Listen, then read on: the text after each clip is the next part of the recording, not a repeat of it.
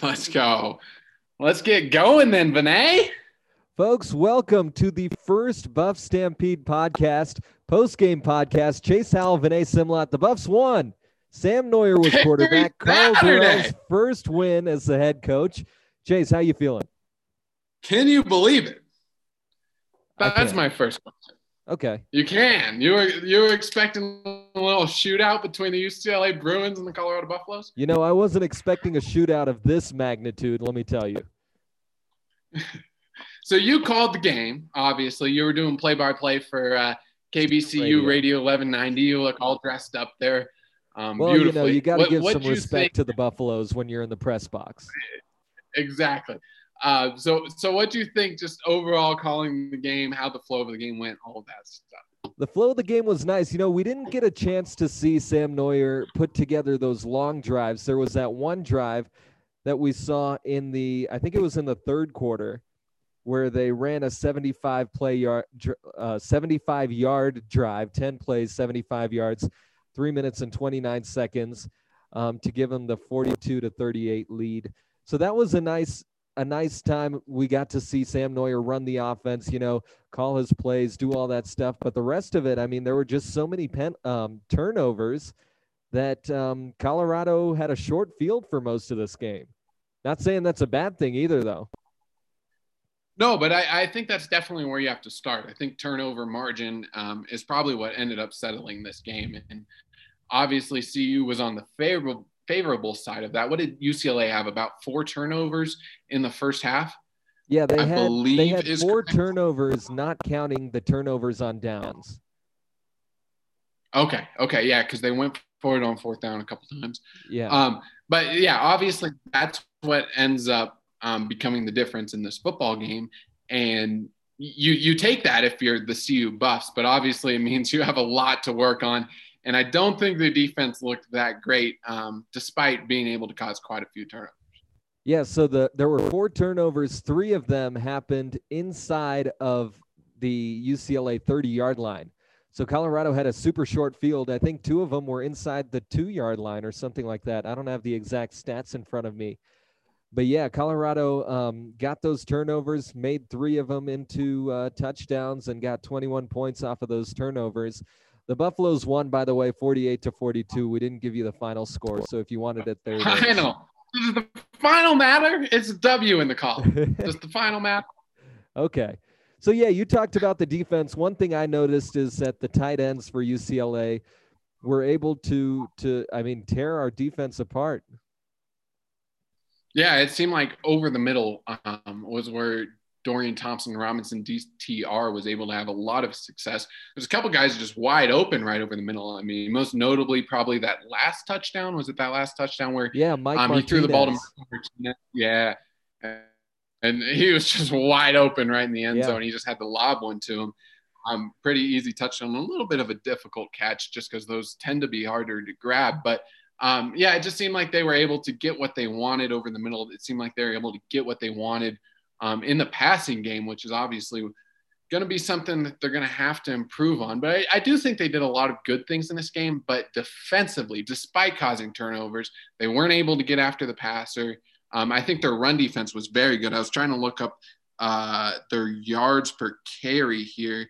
And it ended up being 7, but it just didn't feel like they were able to get much on the ground the entire game. Maybe a couple of big plays there. Yeah, you're exactly right. And, you know, while you were talking, I was trying to do some mental math here in my head because trying to make my point about the tight ends for UCLA. They combined for 7 catches, for 150 yards. 7 catches for 150 yards. And 2 touchdowns between the 2 tight ends that UCLA had out for most of the game. You know, I'm no Steve Kornacki, but I think those numbers are right. But I think 150 yards. So when you give up that kind of yards to a tight end, I don't know if that's a good sign for your defense. Yeah, especially 2 tight ends. That seemed like the difficulty all day long.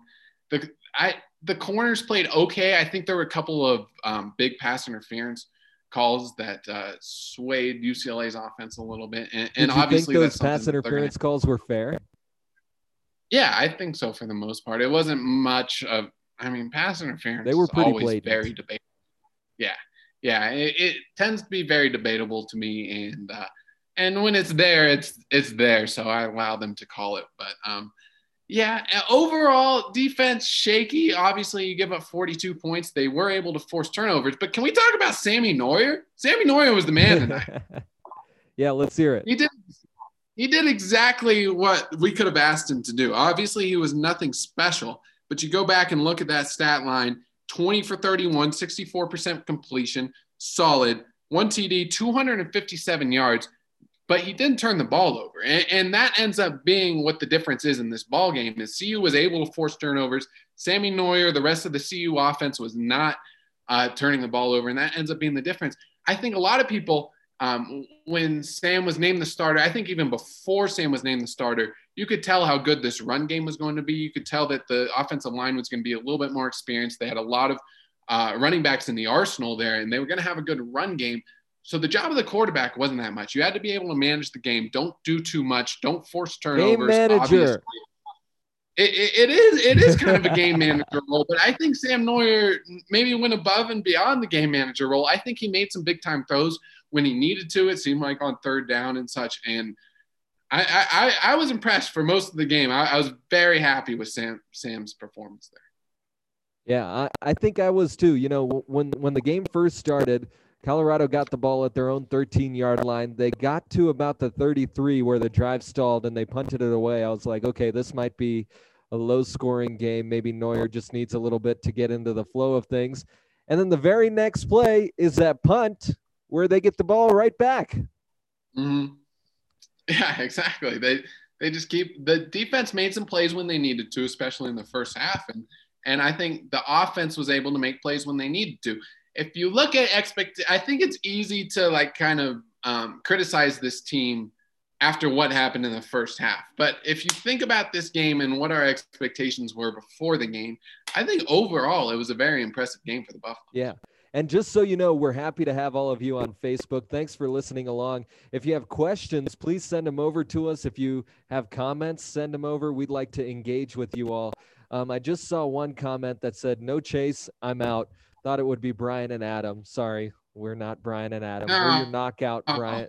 We're your knockoff, Brin and Adam. Brian and Adam happen to be very busy after games. They have a few questions to ask usually. They tend to do the post-game analysis, which you can go and watch. I'm sure that'll be up later tonight. But, yeah, they tend to be pretty busy after the game, so you have to settle with us. Do you think Brian and Adam have time to hop onto Zoom as soon as this game is over? Come on now. Absolutely. No. But we are here. You're right about that. We are here to interact with the fans. One of the things that the fans said that we need to get to, we need to talk about Jarek Broussard. I can't believe I don't even think I mentioned his name. What a guy. What a game. Woo! Broussard. That was quite the performance. I had heard, I was talking to a lot of people, and I think the murmurs were out there. There were a lot of rumors talking about what kind of camp Jarek Broussard had. Obviously, to earn the starting job, he had to have had a pretty good performance throughout camp. And I think he showed out perfectly tonight. 3 touchdowns, somewhere over 100 yards, in that region, maybe 130 or so. I don't have it in front of me. But yeah, so Jarek Broussard, 31 rushes for 187 yards. Jarek, excuse me. I'm insulting the man. It was 187. 187. 3 touchdowns. His longest run was 37 yards, but he averaged 6 yards per carry, which is insane. Pretty solid. I just think he did everything well today. Yeah. Obviously, he's not the biggest guy. He's not going to run over a bunch of people. He's not your prototypical goal line back. But I think he did a lot of things well. He was able to it just seemed like every time he ran the ball, he was able to get 6-7 yards for you. Obviously, that ends up showing in the yards per carry, but he just did everything well tonight. And people told me I should have high expectations for him. I wasn't really sure what to expect. I thought maybe a guy like Jaren Mangum, who had a lot of experience last year, might end up taking over this game just because I knew Jarek didn't have a lot of experience. But Broussard is by far the best running back. Even when they brought in Mangum, it just seemed like Broussard was more confident running the football. Yeah, when they brought in, it seemed like he's a big play waiting to happen. Yeah, when they brought in Mangum, I was like, why? I was like, oh, okay, fine. I mean, he's a bigger back. You want him for the short yardage situations, but Right. Jarek Broussard was just so good. And Adam tweeted out this stat earlier today. He said, Broussard joins Hall of Famer Bobby Anderson as the only Buffs to score 3 touchdowns in their first career start as tailback for CU, which is a great stat, a great comparison. Hey, you know who he pretty good reminds me of? quality. He reminds me kind of Who does of he a remind? of a Le'Veon Bell, but like a smaller Le'Veon Bell. The way that he's like It's shifty, that, where he waits for the play to right. It's develop. that jump cut. He Yeah. seems to have very good vision, and then he makes that quick jump cut and can just hit the gap really hard. And I mean, there were plays like, where any other running back would be brought down like behind the line of scrimmage, and he just didn't matter for him. Mm-hmm. He'd break it out to a big He gain. really good vision, very underrated vision, I think.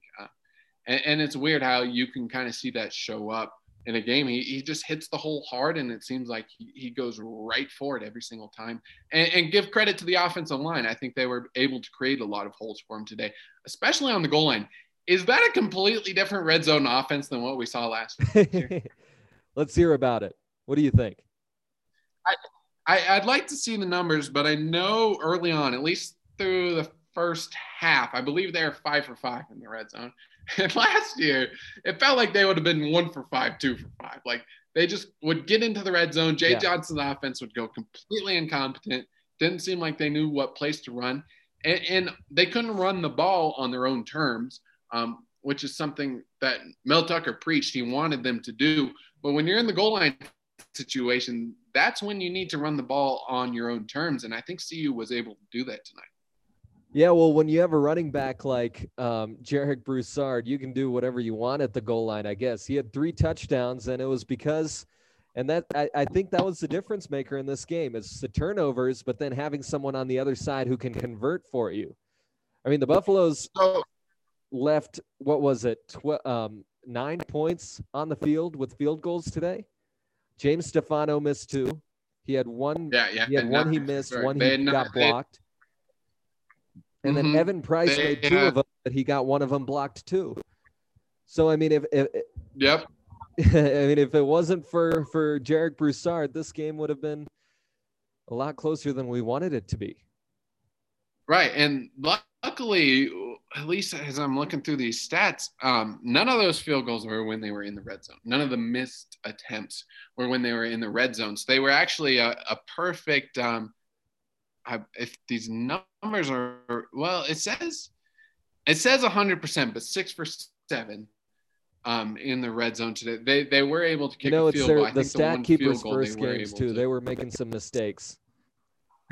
Yeah, it's hard to actually pull up stats. I'm sure we'll get a full game. Yeah, we'll get the full stat game update later. But anyways, it says 6 for 7. I'm guessing that, and it says 100%. So I'm guessing that one field goal, and they might have been knocked out of the red zone or something along those lines. That might be a secret little. Well, we know David Platty runs a tight ship when it comes to these stats, so I'm sure he didn't mess up. I'm sure it's just us. It just looked like they were much more confident in the red zone. And I think the most important part was running the ball in their own terms. Sam just seemed confident in the red zone. It seemed like he was able to make all the right throws. I'm super proud of him. I'm super happy about that performance from him. And I think it just, to me, and I was talking to one of my friends about this during the game, it just seems like he's a little bit more calm, cool, and collected. Like he's not going to make that really stupid mistake that it seemed like Steven Montez was always bound to make.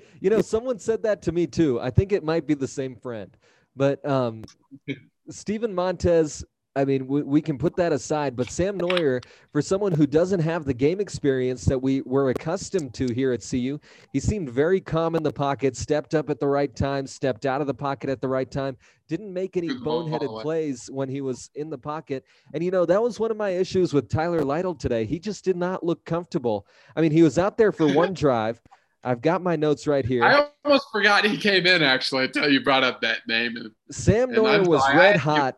And then they decide, let's bring in Tyler Lytle, this quarterback. He goes 2 for 2 for 4 yards, which looks fine. But it's 3 plays, and they gained 6 yards. To be fair, they had a holding penalty on there, but they really didn't do anything. The drive just stalled. and Sam Neuer came back in, but Tyler Lytle just didn't look as comfortable as maybe Neuer did in the pocket.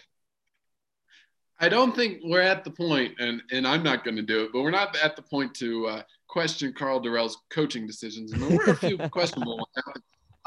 But one of them, like, you're up, what was it at the time? 28-7? I believe. Something like, I don't know if it was that high. Let me go back and check. It was 21-28-7.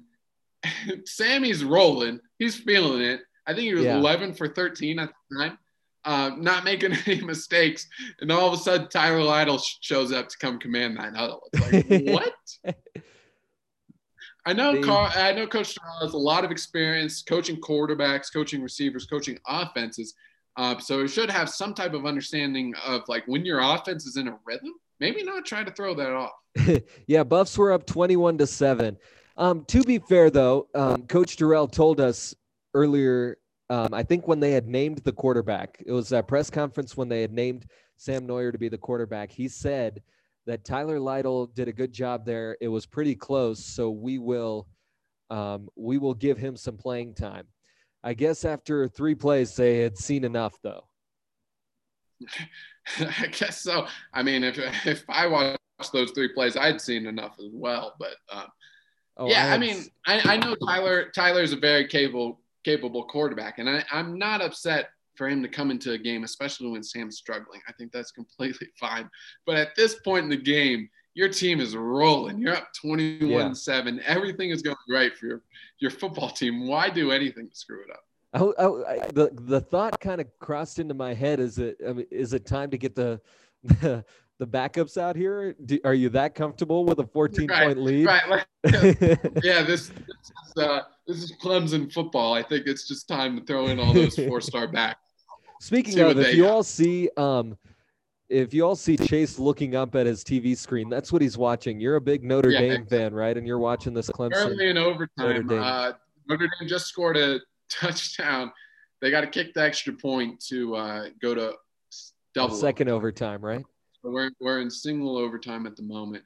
But yes, if you do see me look up over the screen, that is exactly what I'm watching. You know, the nice thing about these booths here, here in the Radio 1190 booth, CU has installed a TV for us, so we can sit up here and watch. That's a nice touch.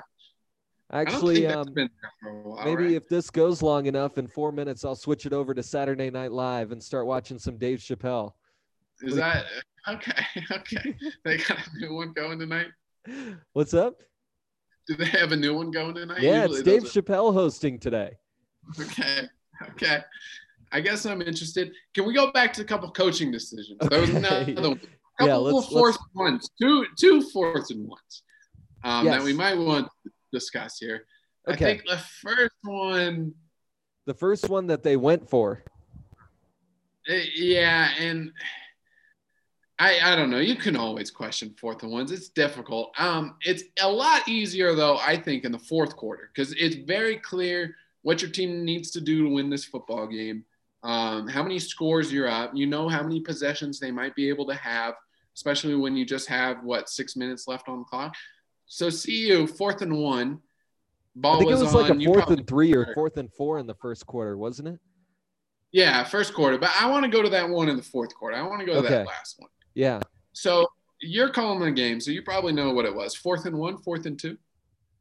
Yeah, I think it was a 4th and 1. Okay, so we have 4th and 1. You're up 13, which counts as 2 scores, 2 touchdowns against you, 2 extra points would lose you the game. That's very understandable. Yeah. A lot can happen. You kick the field goal up 13, you go up 16. If my math is correct, that is also 2 scores. That's 2 touchdowns. You have to get the 2-point conversion both times, which is very hard to do. Your odds might be a little bit more against you there, but it's still 2 scores. And you know what is much more difficult coming back from? 3 scores rather than 2 scores. So are you saying that it was a good decision for them to kick the field goal on that 4th and 1 at the UCLA 26? A field goal does nothing for you. It doesn't. 2 scores late in the fourth quarter, you're still up 2 scores. If you score the touchdown, which obviously takes – they were a long way from a touchdown. Obviously, there was a long way to go there. But you have 4th and 1. I want to see them go up 7. That pretty much ices the game. And it iced the game anyway. It doesn't matter. But these are the types of things that you have to talk about on a post. Okay, so just to reset for everyone who's listening, Colorado had the ball. Their drive started at their own 40-yard line. They got a couple of big rushes. They made it all the way to the UCLA 26 when it was 4th and 1. UCLA 26. took a timeout. 26 yards to go. UCLA took a timeout with 3 minutes and 27 seconds left in the game, and then Evan Price came out to kick the field goal from the 44, and that was blocked. Colorado recovered the kick, luckily, so that UCLA wasn't able to take it back to the house. But Chase here is saying that he thinks that they should have gone for it on 4th and 1 because, you already have a bad kicking game. You've had some trouble kicking field goals tonight. That's for sure. You already know about it. Your backup field goal kicker is in the game, which I don't even understand in the first place. And we could talk about that for a little bit, but I don't know if we should have much kicker discussion. Anyways, they're having problems kicking field goals. You have 1 yard. They're running the ball basically on their own terms pretty much this entire game. I think their offensive line. I think they could have easily converted the 4th and 1. You saw Neuer do it twice. Neuer do the QB sneak. He gained 6 yards. Yeah. Yeah. So I kind of understand what you're saying, but here's my thought process is, you kick the field goal, you're up by the 16 points. As you said, you've got to get 2-point conversions, which you're kind of assuming that UCLA won't be able to get. You've still got 26 yards to go. You're not just in for another touchdown if you go for that and you convert it. But the other side of this is that – No, go ahead. The other side of this is that they had issues kicking field goals. Stefano missed one from 51. He got one blocked, and then they pulled him out. Carl Durrell just said in the presser that he's a little nicked up. That's what I've heard. If I could count the number of times – He's always nicked up. He's been nicked up his whole career. Maybe don't recruit 30-year-olds because they're a little bit more injury prone than the rest of them. If I could count the number of times I've seen James Stefano have a bad game out there, and then I go into a press conference and they're like, yeah, he's actually hurt and we haven't told you about it. It's like at this point, is he just a bad kicker? That is. I just don't know. Every time he has a bad game, it's because of an injury. Yeah. Which, 2 years ago, 2018, I do think he was hurt most of the year and he tried to play through it. There is something to that one. But you're exactly right. It seems like whenever he has a bad game, I don't know if we have a kicking controversy or what, but they're not kicking very well. They're not making any field goals. You have 4th and 1. They're running the ball well. Sam Neuer is getting yardage on every QB sneak. Why? I think maybe Carl Durrell didn't want to give CU fans too much of a culture shock after years of Mike McIntyre and Mel Tucker. Let me just tell you, if he punts at the 36-yard line, at the opponent's 36-yard line, I think he'll be set as a great coach here at Colorado. What do you think? The amount of hype that Mel Tucker had last year.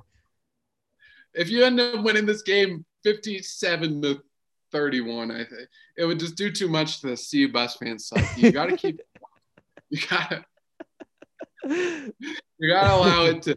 You got to allow the CU fans to sweat a little bit. It can't be too much of a gap in the fourth quarter. But let's talk about some of the other decisions that we saw them make. I feel like, we've talked about defensively where we saw them wide open up the middle. We saw some of those defensive decisions that Christian Gonzalez made where he was about to give up a big play and he decided to just do pass interference instead. What did you think about how the corners and the secondary played in today's game? Hold on. I'm trying to get some more viewers into our live podcast. Let me send some tweet. Let me send a little tweet out here. I did hear your entire question, but before I answer. Before he answers. Okay. So the secondary, it was okay. And I think we talked a lot about how it was pretty easy for them to throw over the middle. I don't think UCLA's wide receiver weapons are that impressive. So that's another thing to think about when you're criticizing them. The pass interferences, there were a few too many for my liking. I think the one most notably was the one on Christian Gonzalez, who overall, I think played all right. I'm going to have to go back and look at the tape. It's very hard to evaluate DBs live because you just can't see much. But Christian Gonzalez, I think he played all right, but he had a couple of pass interference calls. He got beat a couple times, which you just basically have to expect out of a true freshman. But I thought that pass interference, I think it was 3rd and 10. It might have been a little bit more. And they throw that ball 13 or something like that. But you're along the right lines. And he never turns around. I think he tried too late or whatever. But all he's worried about is like covering up the receiver. And it just never seemed like he wanted to make a play at the ball, which a jump ball on 3rd and 13, that is a ball you have to turn around on. I know there are times where I understand why they don't want to turn around. They're chasing them. They're running them down on a go route or whatever it is. That is understandable. I think in that situation, though, you have to try to make a play on the ball because if they don't get that, they have a long way to come back. So now there was some talk on the Twitterverse about how the CU players are coached not to turn around. Is that something that you were thinking about, Chase? Some talk on Twitterverse. Are you just referring to my tweet, or was there other tweets? So, yeah. I definitely tweeted it. That's something I heard about Demetrius Martin, who is the new cornerbacks coach. He comes from Arizona, and at Arizona fans they had a little bit of a warning. I remember when he made the switch, they were like, he doesn't teach his corners to turn around. You're going to have a lot of pass interference calls. Oh, geez. I remember that being a pretty major thing. There are a lot of things to like about Coach Martin. I think he has done a good job, but that I knew was going to be questionable, and I was waiting for it to show up, and it was pretty obvious when that happened to Christian Gonzalez. Yeah, and the nice thing was, though, that we're still playing college football. We're in college rules. So on those big plays with the big jump balls, you're only getting a 15-yard penalty, which if you think about the reverse of it, where the receiver catches the ball, there were some plays where they erased a 30-yard gain with a 15-yard penalty. So it's not as bad, I think, as people, as it could have been, I guess is what I'm saying. Right. But when you have there were a couple that weren't that bad. I just remember the Christian Gonzalez one being like that. That's something I do have to mention because to me, whenever I'm watching a college football game, it's obvious. It's so easy for the referees to throw the flag when the corner never makes an effort to turn around and make a play. It's blatant. Yeah, it makes it so easy for them to just throw the flag. You're never going to get that call as a cornerback. Just saying that foot went out of bounds on the Notre Dame game, Chase. I don't know about that. Vinay. So anyway, speaking of coaching, though, this is something different. I feel like usually when we get done with a game here at CU over the past 3 or 4 years, we've been talking about coaching. We've been talking about penalties. We've been talking about discipline. We've been talking about play calling. And it seemed to me like there isn't much to talk about right now because the penalties have gotten cleaned up from last year. Aside from those pass interference penalties that we just touched on, there weren't those stupid false start penalties that we're used to seeing. And today the Buffaloes only had 3 penalties for 30 yards. Sorry, that's just in the second quarter. Buffaloes only had, I think 90, maybe close to 100. They had 9 penalties for 90 yards, but a lot of them were those pass interference calls. Right. I think at least 2 or 3 of them, which ends up becoming half. Those are 15-yard penalties. So if it was 3 they of them, add up. Which I believe is so that's half of your penalties. And then, you're right about the false starts. I mean, how many times did we have to? It seemed like every single drive started with a false start last year under Mel Tucker, the supposed SEC disciplinarian guy, who, by the way, just got shellacked, but we're not going to talk about that. We're not going to talk about that. We're bigger men than that. Yeah. We're bigger than that. But this season, we talked about the play calling too. Jay Johnson, I don't know if he was a great play caller, but I think Darren Chiaverini called a spectacular game given what he had on the field today. Yeah, and I'm very hesitant to give Coach Chev credit, and I know he deserves it in this game, especially when you put up something like 48 points. But I just go back. I have nightmares from 2018. I mean, those first 5 games that he called as the play caller, that offense was rolling. I think it was like a top 20 offense in the country when they were 5-0. So early on in the season, I might be a little bit more hesitant to give him praise. I like to see how it turns out later on in the year. But with that being said, I think there are a lot of things to like about the way that he called plays today. I think they relied on the run game. They knew they wanted to establish the run game, and I think they did a really good job with that. Obviously, you end up having a running back go over 180 yards. And it just felt like in 2018, they really wanted to rely on those receivers, Laviska Shenault and Katie Nixon. And it just didn't seem like they had to do that at all today. And they would rather rely on the run game. I don't even know if a receiver played that great today, but really they didn't throw the ball all that much. No, compared to years past. Dimitri Stanley, I think, had a good game when we're talking about receiving wise, but also Brady Russell had a good game too. Brady Russell was the leading receiver in terms of yards. He had 5 catches for 77 yards. Dimitri Stanley right behind him, 6 catches for 66. Brady Russell, of course, had that 1 touchdown. So he seemed like he was a safety blanket for Sam Neuer, kind of like a tight end can be, like a Heath Miller if we're going back to the old school Steelers. Not the old school, but the early 2000s Steelers. Of course, you bring in a Steelers comparison. Yeah, interesting. But Daniel Arias was kind of disappointing to me because he dropped 2 big passes that one of them hit him right in the numbers, the other one hit him right in the hands. So he was targeted 3 times, I 1 tweeted reception. Before the game he was going to have a big game. God, I said I had some type of feeling, and that so his game is all my fault. The kiss of death is Chase's fault. I tried to pick someone that wouldn't make that big of an impact because I knew it might jinx him.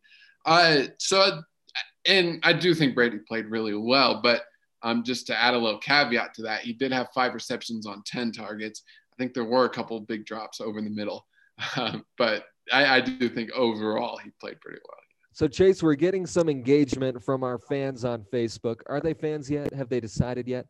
One person, Bill, gave us 2 comments. He said, do the DBs know what pass interference is? Yeah. What do you think, Chase? Well, I hope Bill was listening while we were going over this, but I don't know if he was. We just got some new viewers. I think the DBs might. I'm not exactly sure that Demetrius Martin understands why referees want to call pass interference. You just have to turn around. You got to get your head around. That's the only way that you're not going to get an automatic pass interference call. And then the other comment from our pal Bill is the prevent defense sucks. Never should have gone to an onside kick. Right, and it will come back to hurt them. I think they did get a little bit lucky tonight, but you just can't get conservative. It felt like they started getting conservative late in the second quarter. And, if there's one thing we hate after years of Mike McIntyre and Mel Tucker, it's conservative coaches. Yeah. I don't know if that's a good idea. But going back to that onside kick, actually, because Bill brings up a good point, Dimitri Stanley made a really smart play on that because he got the ball on the onside kick. Looked like he could have walked into the end zone, but instead he decided to just take a knee there, and then Colorado's defense or offense comes out. They take a knee 2 times, and the game's over. 3 times. Easy. Yeah, three kneels and it's over. Yeah, so that was play very by smart. Him. First to get At first I was like, why is he not running? But he gets down, and you're like, okay, they have enough time, or the opposite of enough left on the clock, that they're going to be able to run this clock out with 3 plays. So that ended up being a really smart decision. And we've seen Indiana, Penn State. We saw the Falcons, was that last week? Or 2 weeks ago, the Falcons, Todd Gurley ends up in the end zone, and you give them too much time to be able to come back. Just run out the clock. Because I think there was a little more than 1:30 left in the game when he got the onside kick. So there was plenty of time for them to at least do something. Not sure if it was enough time, but, flukes can happen in football. I think that goes to show what happens when you have, and I will give credit to Dimitri Stanley, but I think that has something to show for having a coach that's experienced, that has head coach experience, and obviously some NFL experience. I think it just time management becomes a little bit more important, and I think they had really good time management at the end of that game.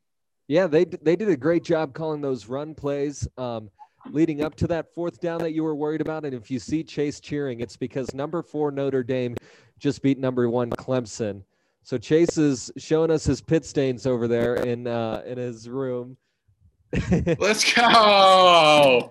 Incredibly excited about this. It looks like Notre Dame is rushing the field. Rushing Good the Lord, field. do they know we that haven't had a good field rush in years? There's a pandemic.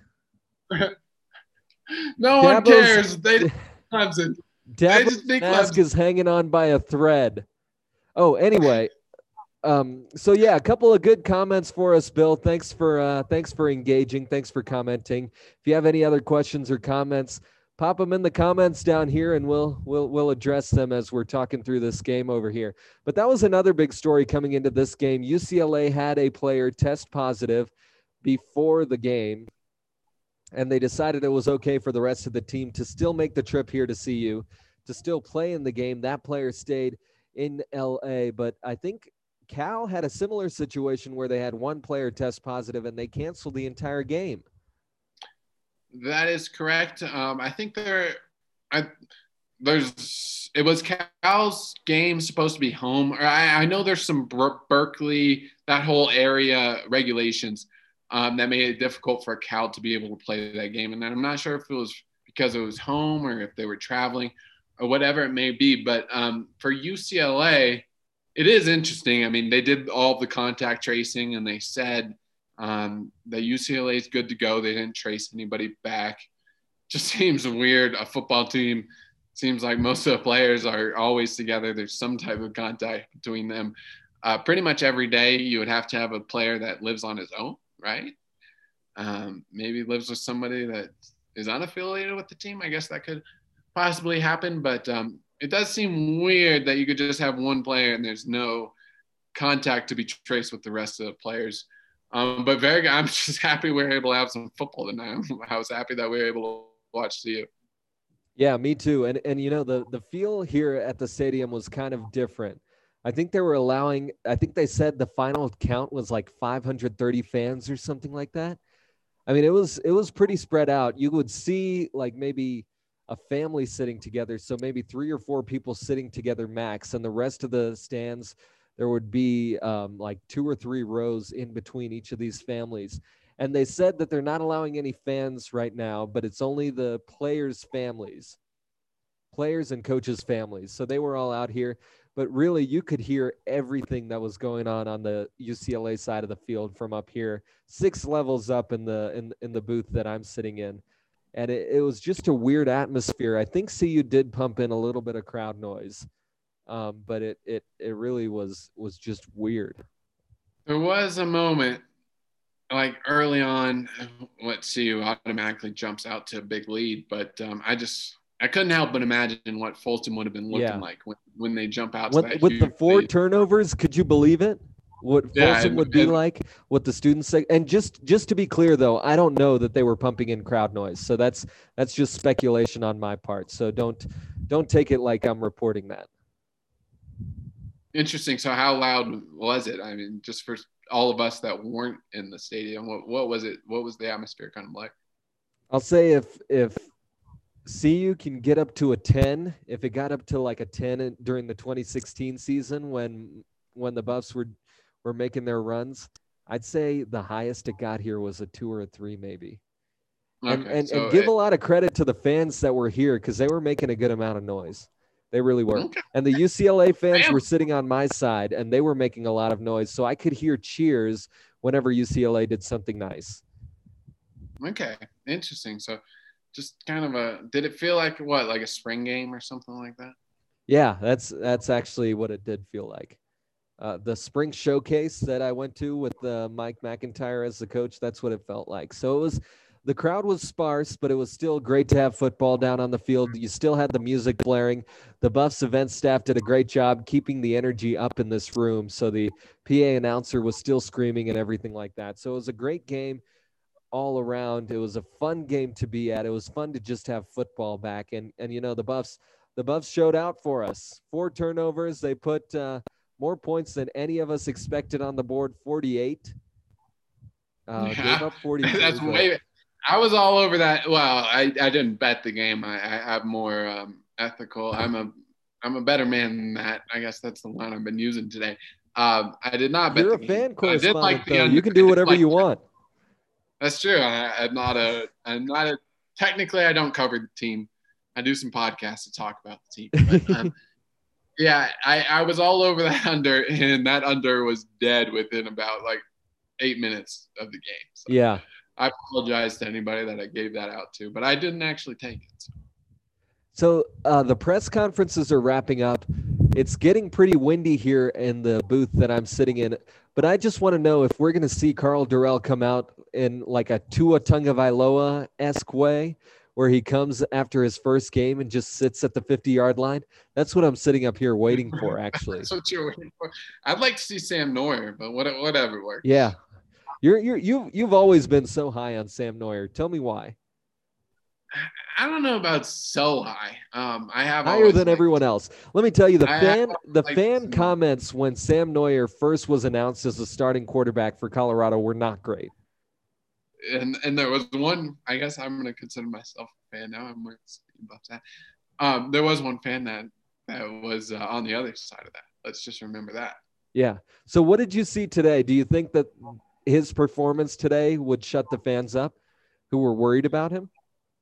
Oh, well, I'm sure that he throws a couple picks in one game. And it'll be over with. Blow up. Twitter's going to blow up. That's typical football fans. I'll be ready for that. I was thinking that this game, it's pretty – do you remember the first time we saw Steven Montez? Was it that Oregon game? Well, the first time we saw him start, was the Oregon game. I believe first time we saw him was Idaho State, and a fan can fact check that for me, but Idaho State, the 2016 year, I believe it was the first home game, so it was right after CSU. I don't think he came in that CSU game, but he definitely could have in 2016. I know he played against Idaho State in Boulder. Oh, I mean more like a start when Cepho got hurt. Yeah, his first start was Oregon in Eugene. Looked outstanding in that game, didn't he? Yeah, that was the most impressive quarterback performance I think I've seen from Montez, at least in the last 4 years. That's why when a friend texted me and said, Neuer's looking a lot better than Montez, just because Montez would kind of panic when the pocket collapsed out around him, I said to him, Steven Montez looked about this good when he played against Oregon. He looked really good. And that is true. And Oregon wasn't able to scout him, and I don't think UCLA was able to scout him very well. There's no tape. What are you going to watch? His high school tape? You're going to watch him at safety last year? 4 games he played safety. Excuse me. I broke down the 2018 spring game tape. Okay. You can go into that. You can go into that and get a good look. Or 2019. It was 2019. Yeah. When he threw and completely tore it apart. But yeah, obviously they weren't able to scout him very well. So it's very similar to Montez in that sense. But there's just something different about it. And I think Montez, he was very good about that in that Oregon game. But what I remember about that Oregon game is he ran the football himself really well. And I think when he got himself in trouble, he just went for it and ran. Yeah, and I don't think Oregon was prepared for that. In this game, I think Sam did run it pretty well, but most of them were design runs. I don't remember him scrambling for many yards. And it seemed like when he did have to scramble, when he did have to get out of the pocket, he was able to easily throw it away, or at least try to make a play. But it just seemed like it was much more calm. I was never worried that he was going to make that stupid of a decision like I was when Montez was playing. Yeah, that's a great point, because I was thinking about that, because Montez, it felt like every time there was an issue, his first instinct was to bail out of the play. His first instinct was to run. And it seemed like Sam Neuer was good at stepping up into the pocket, finding the open space. There were a couple where it seemed like the pocket was collapsing around him and he wasn't quite comfortable with it.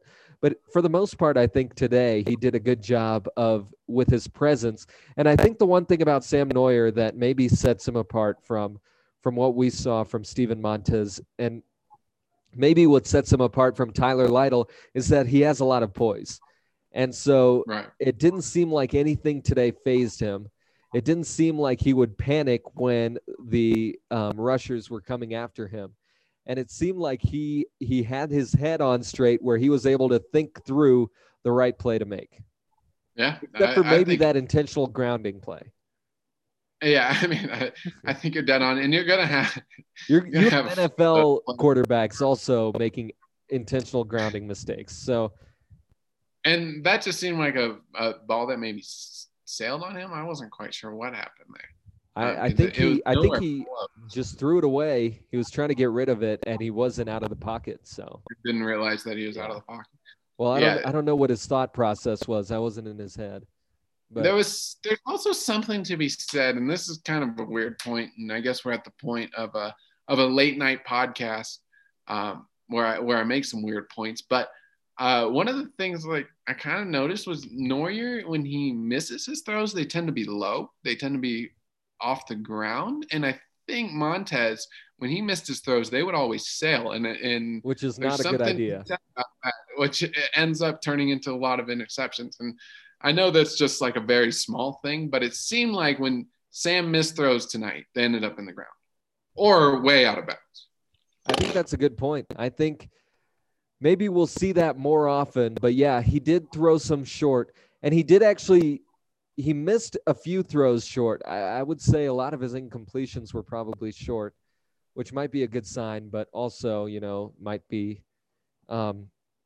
might be something that we need to watch for going forward. Yeah, and maybe coaches probably will a small sample size type of.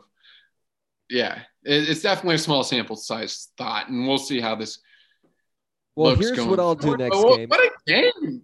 Yeah, hey, I'm just excited. They won. They're 1-0. Everybody outside of CU Bus fans, everybody thought this team was going to win 1.5 games. That was the over/under. Yeah, one maybe two. Well, how good do you think UCLA will be? Not great, but also not. I don't think they're worse than like an Arizona.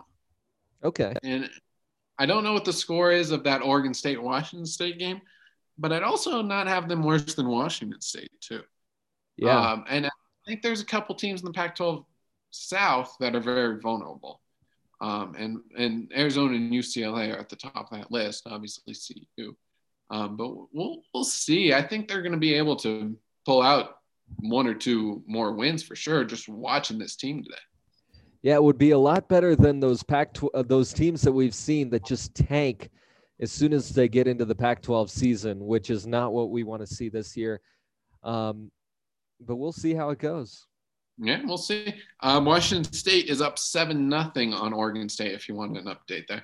I kind of thought Oregon State might crush them. Washington State has Max Borghi out. Yeah. They had some question marks at quarterback. They didn't have a lot of talent returning. Obviously a new coach there and all of that. So I didn't think they were going to be pretty good, but hey, good first quarter for them. Oregon State's now driving, and they're down 7-0.